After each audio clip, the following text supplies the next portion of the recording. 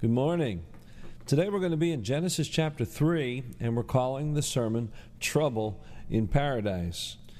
Now, as we look at this important part of the grand story that we're looking at from the Old Testament, 31 weeks going through the whole Old Testament narrative, this is probably one of the most important pieces.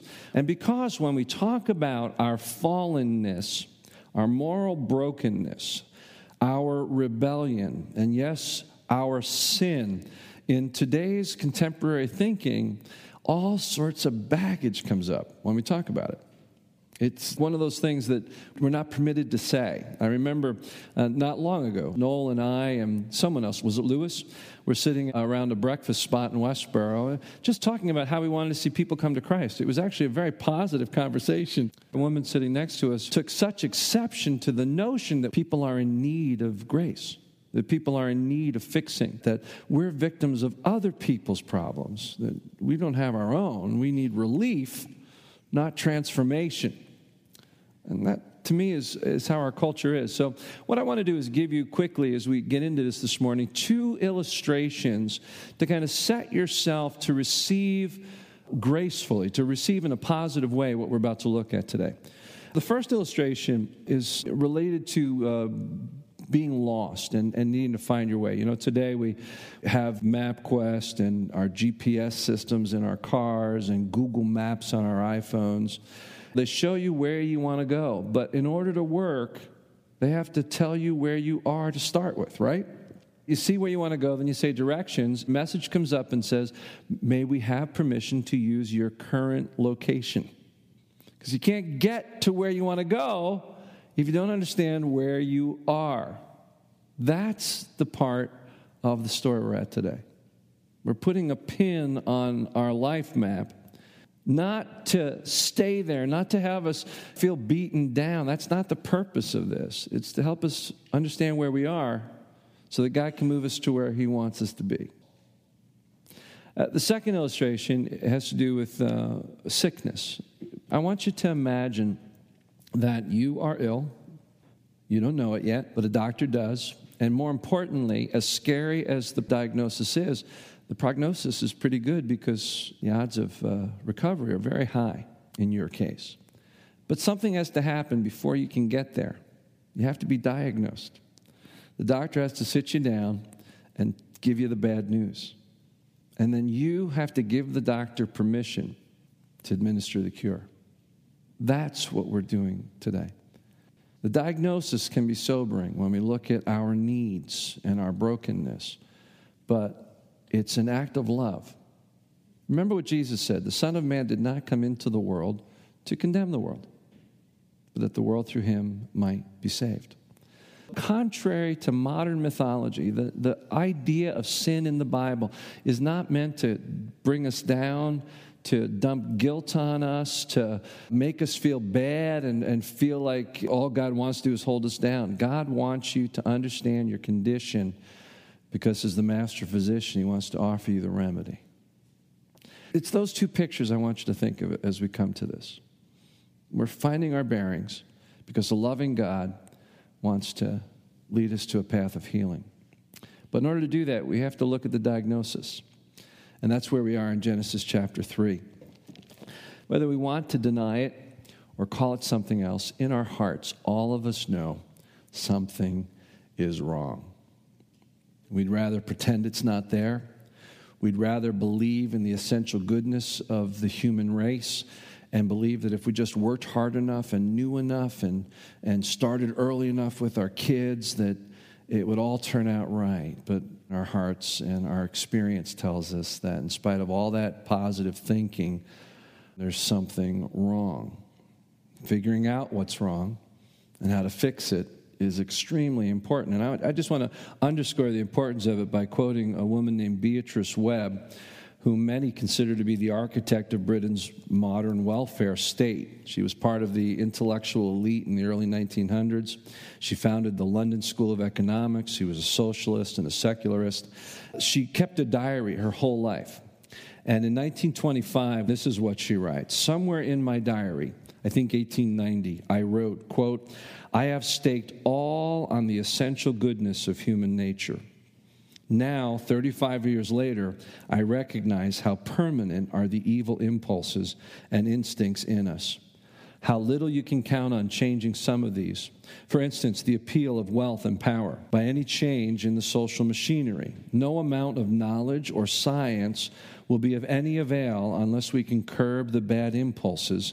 How can we have better social institutions? That's a fascinating quote from a woman who devoted her life to the idea that people are essentially good, and therefore, if we just create the right systems, society will flourish. And given the privilege of creating those very systems, finding that the brokenness in man prevails, and the systems themselves aren't the problem. It's us. We're the problem. History shows without argument that there is something inherently wrong with us. A selfishness, a violence, a corruption in business and politics, war, atrocities are consistent and rampant across history. Education, science, technology can't explain it or fix it. Who will explain it? And is there a remedy for it? And that's the story of Scripture. And Genesis 3 is where we first come to see exactly what went wrong. But before we in detail look at this, I want to review for you just quickly when life was good, when life was very good, in fact, because that's what it's spoken of in Genesis chapter 2, how God created us. We spent a fair amount of time the last couple weeks looking at the good earth that God created and that He put us in for His pleasure, the sacred cadence of life, and then who we were meant to be in that creation. But what I want to do is look at 4 aspects of the life we were meant to live. Later on, we're going to look at how the fallenness of the race impacted every one of those things. The first one was a friendship with God. Nothing about our life matters more and should give us more meaning than a relationship with our Creator. That's what it meant to be created in His image. Both body and soul, spiritual beings, so we could commune and walk with God. So there was this incredible intimacy, both personal and eternal, with God. The second aspect of life we were meant to live is family.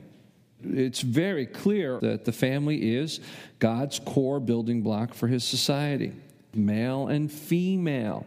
He created them to be fruitful and to multiply, and spoke directly of marriage as a man leaving his father and mother, cleaving to his wife, and the two becoming one flesh. And so this idea of family, intimate social relationships is critical to the life we were meant to live. But there are certain aspects of it that are often overlooked. One of the things that I find most tantalizing in the pre-fall existence of Adam and Eve, you picture the scene where he wakes up and this woman comes at him. And some of you have heard me say, I think how the name came was that he woke up and went, "Whoa, man." And God said, I like that. We'll go with that. And then this thing happens that is implied. It says, for this reason, whatever we're looking at right now in the scene, for this reason, a man will leave his father and mother, be united to his wife, and the two will become what? One flesh. That's sex. Now, one of the things that's amazing about our culture is how they think the fall in the Bible was the discovery of sex. That to them is the fall. Sex was the result of the knowledge of good and evil, and sort of a wink that says, yeah, it was bad, but it really wasn't, was it? Sex is clearly a part of God's original plan. And it was wonderful. Naked without shame kind of sex. And it is the sex that we long for. Why in some of our favorite songs, when we talk about our love for each other, why do we use phrases like, it's like paradise?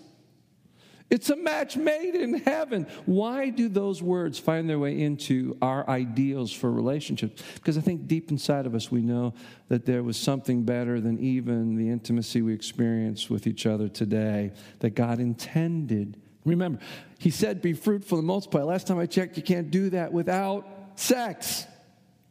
So please don't let people suggest this idea that Eve suddenly became the sensual woman when she ate the apple, as though the apple was the fruit. I mean, there's so much mythology that's built up here. And it's all designed to deflect from the fact that there was a life that we were meant for, and we're not living it. And as part of it was a relationship between a man and a woman that was better than anyone has experienced since. family, intimacy. Third area, meaningful work. Globally, man was to subdue the earth, which means to harness it, to use its resources, to rule over it, which means to manage in a beneficent way, to be stewards of creation. And then when he's put in the garden, those same ideas are brought down to hands-on tasks in that setting. They are to tend the garden, harness the garden, and they are to care for it. We were created for work. We're meant to be productive. When we get in that zone, when we're doing something that flows out of who God made us to be, and we're experiencing the blessing of that, we know how fulfilling that is. We're meant to work, but that work is a partner to the fourth area, which is playful rest, and that's the Sabbath. The pause that refreshes, if I may use that phrase.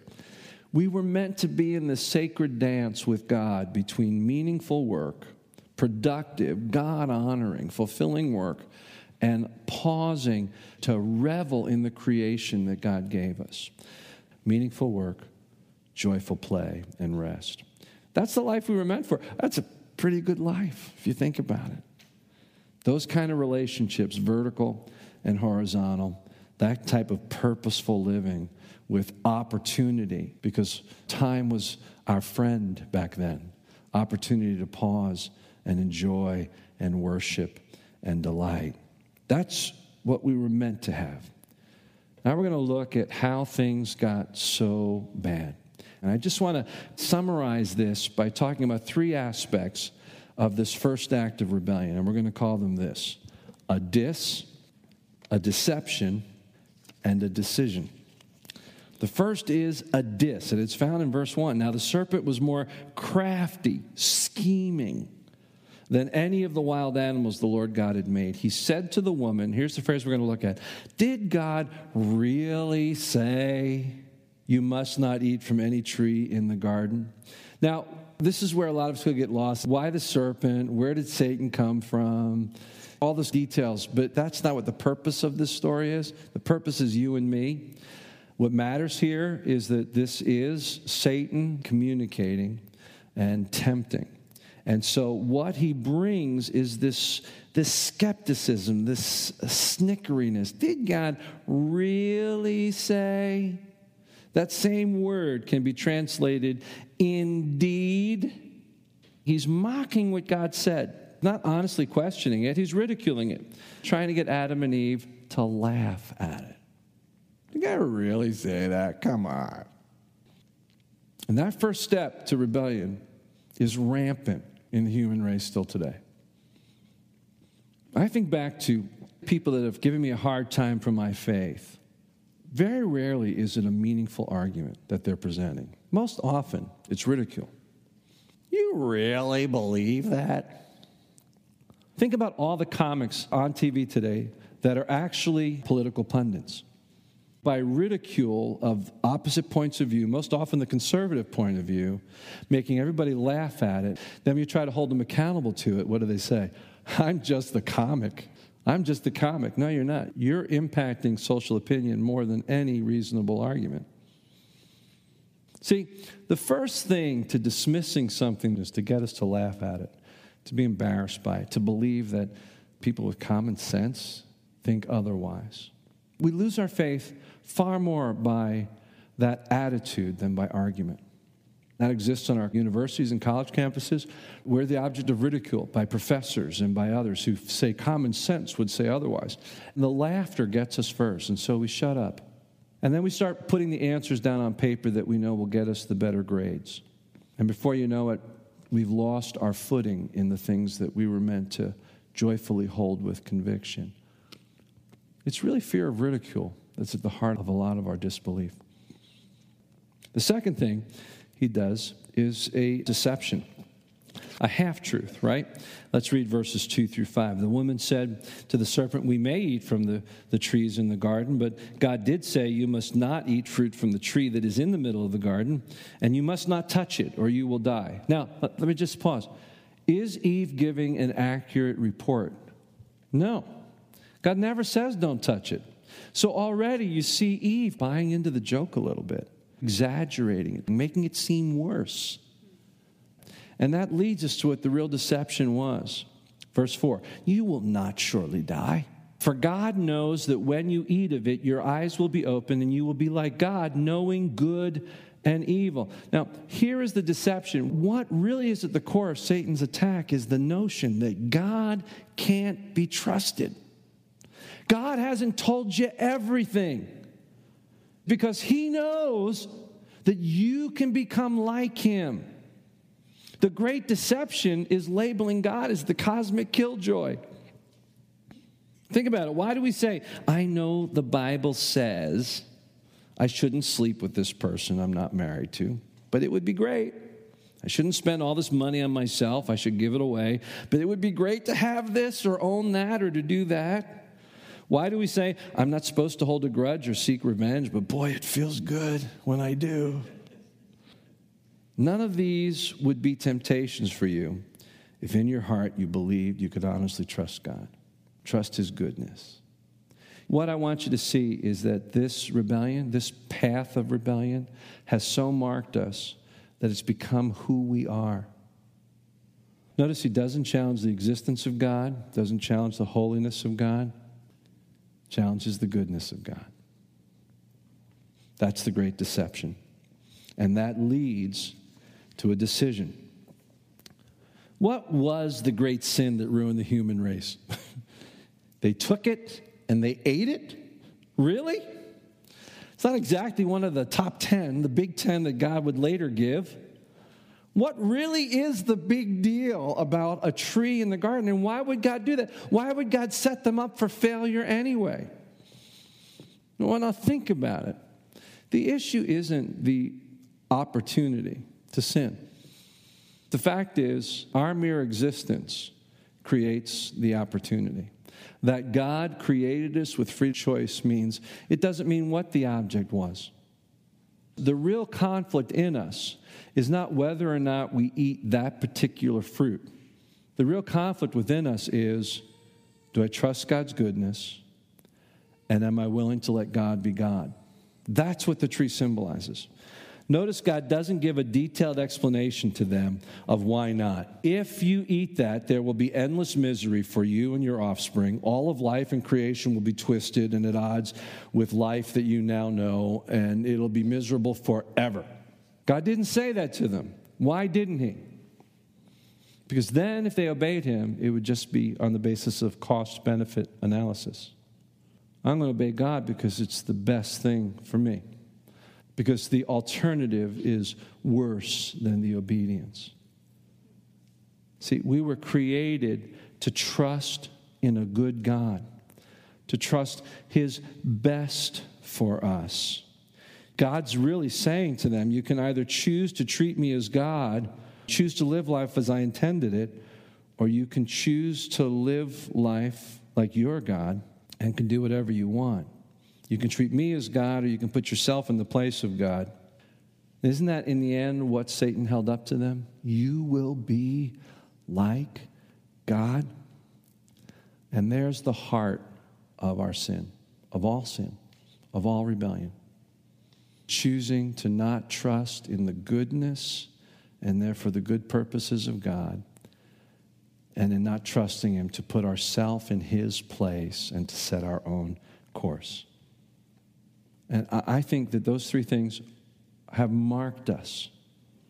They've marked us forever. The deception, and the resulting decisions that we make over and over again. Let me just quickly talk about what happened as a result of it. The fallout that came from the fall, understanding what we call theologically original sin. We want to look at it from the perspective of the life we were meant to live. What was the first thing we talked about? It was our relationship with God. What happened to that relationship? God comes down to once again walk with Adam and Eve in the coolness of the day. Where are they? They're in hiding.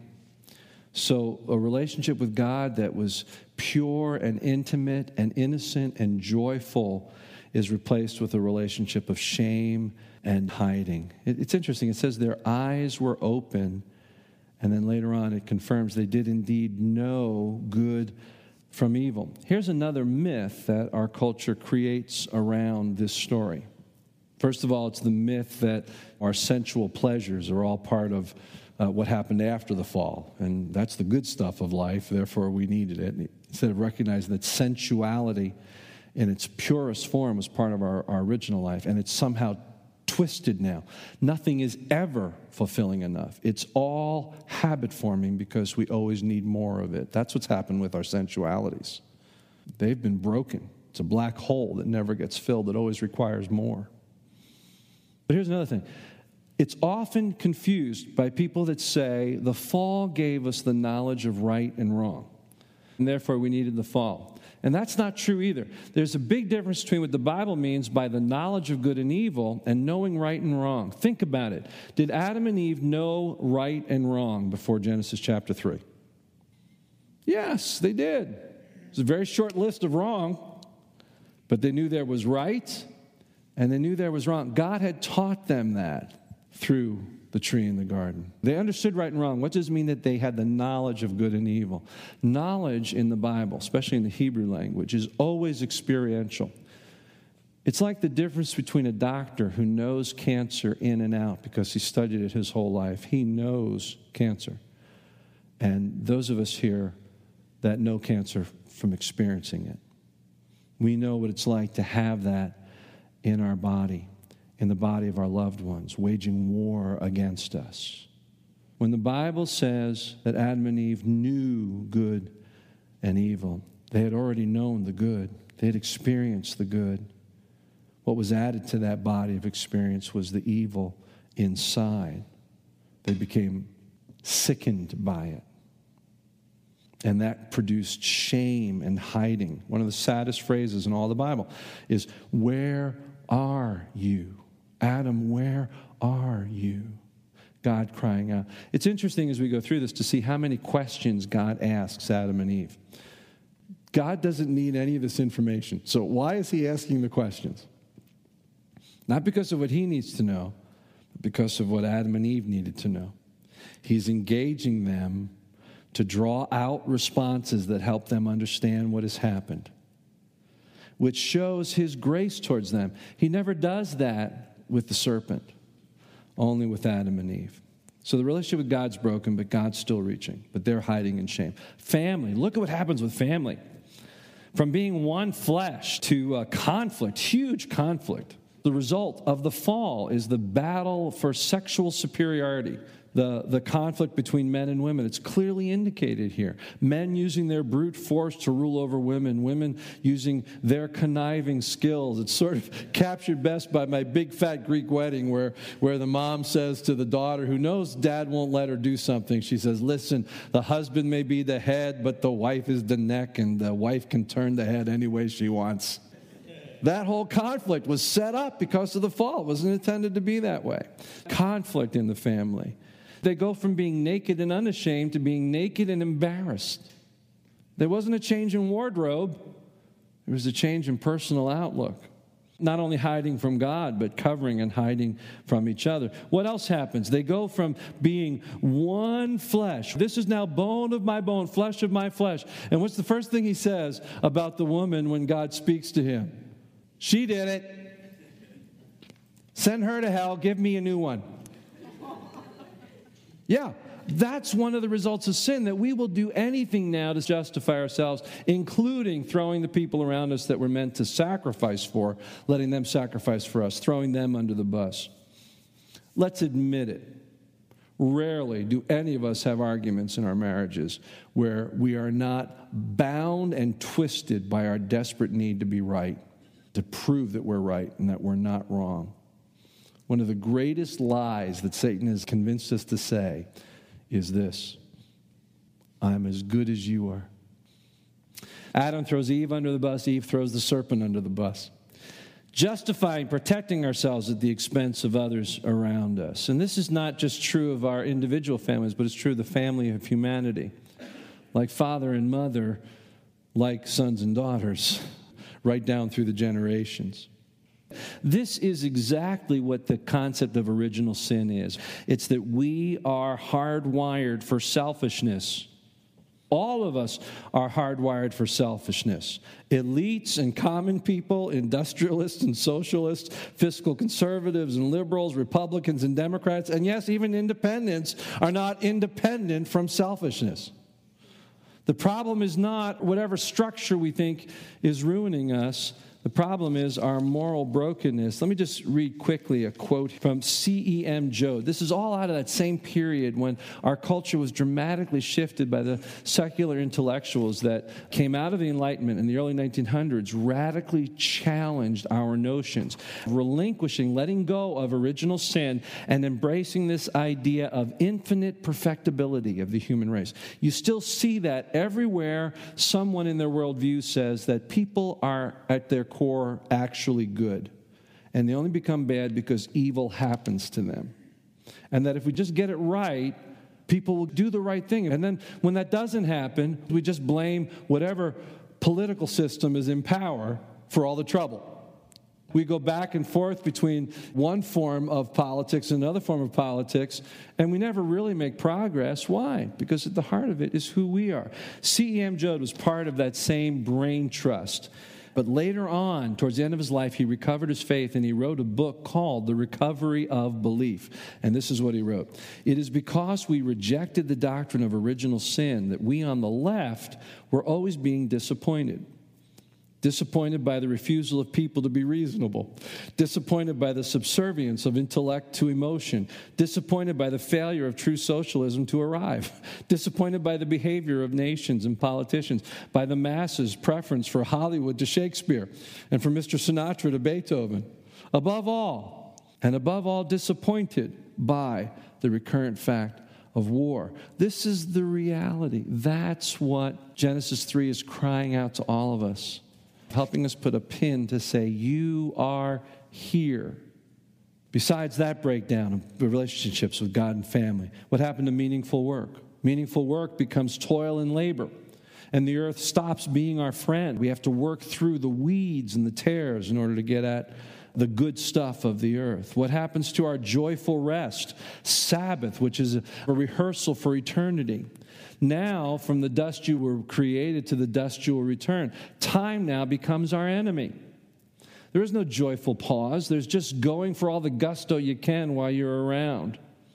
That's where we're left for no other reason except, spoken in love, our rebellion.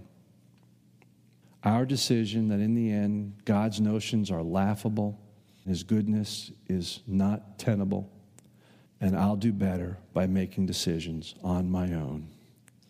That's all that happened in Genesis 3. And if I'm not mistaken, that happens in each of your lives probably every day you live. But fortunately, even at this stage in the journey, this reality check, this hard place to be, like the good doctor that comes to you and says, yeah, you're sick, but I've got a cure. We see immediately here glimpses of redemption. Two quick things here. One is this promise to the Satan symbol that the seed of the woman will crush his head.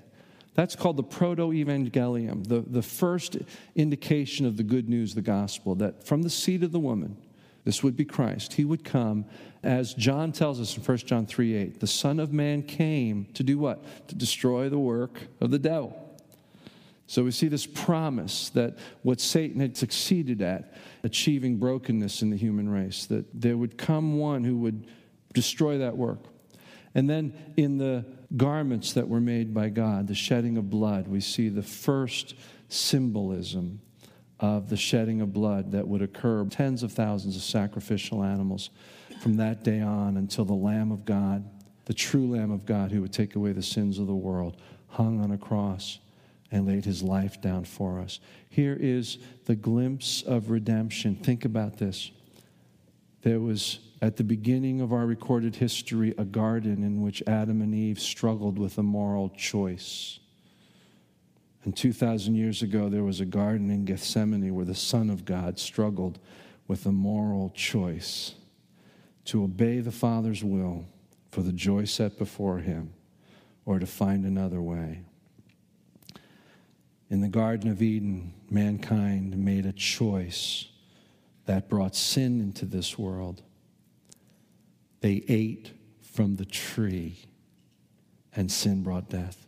In the Garden of Gethsemane, the Son of God made a choice to present himself to the goodness of his Father. He also went to a tree. He was suspended on that tree. Adam and Eve brought sin. He took sin. Sin brought death. The Lamb of God brings life. This is just a pinpoint in the map of your life. Not to have you stay there. Not to get you stuck. Not to condemn you. Because Christ didn't come to condemn the world. He came so that the world through him might be healed, might be saved.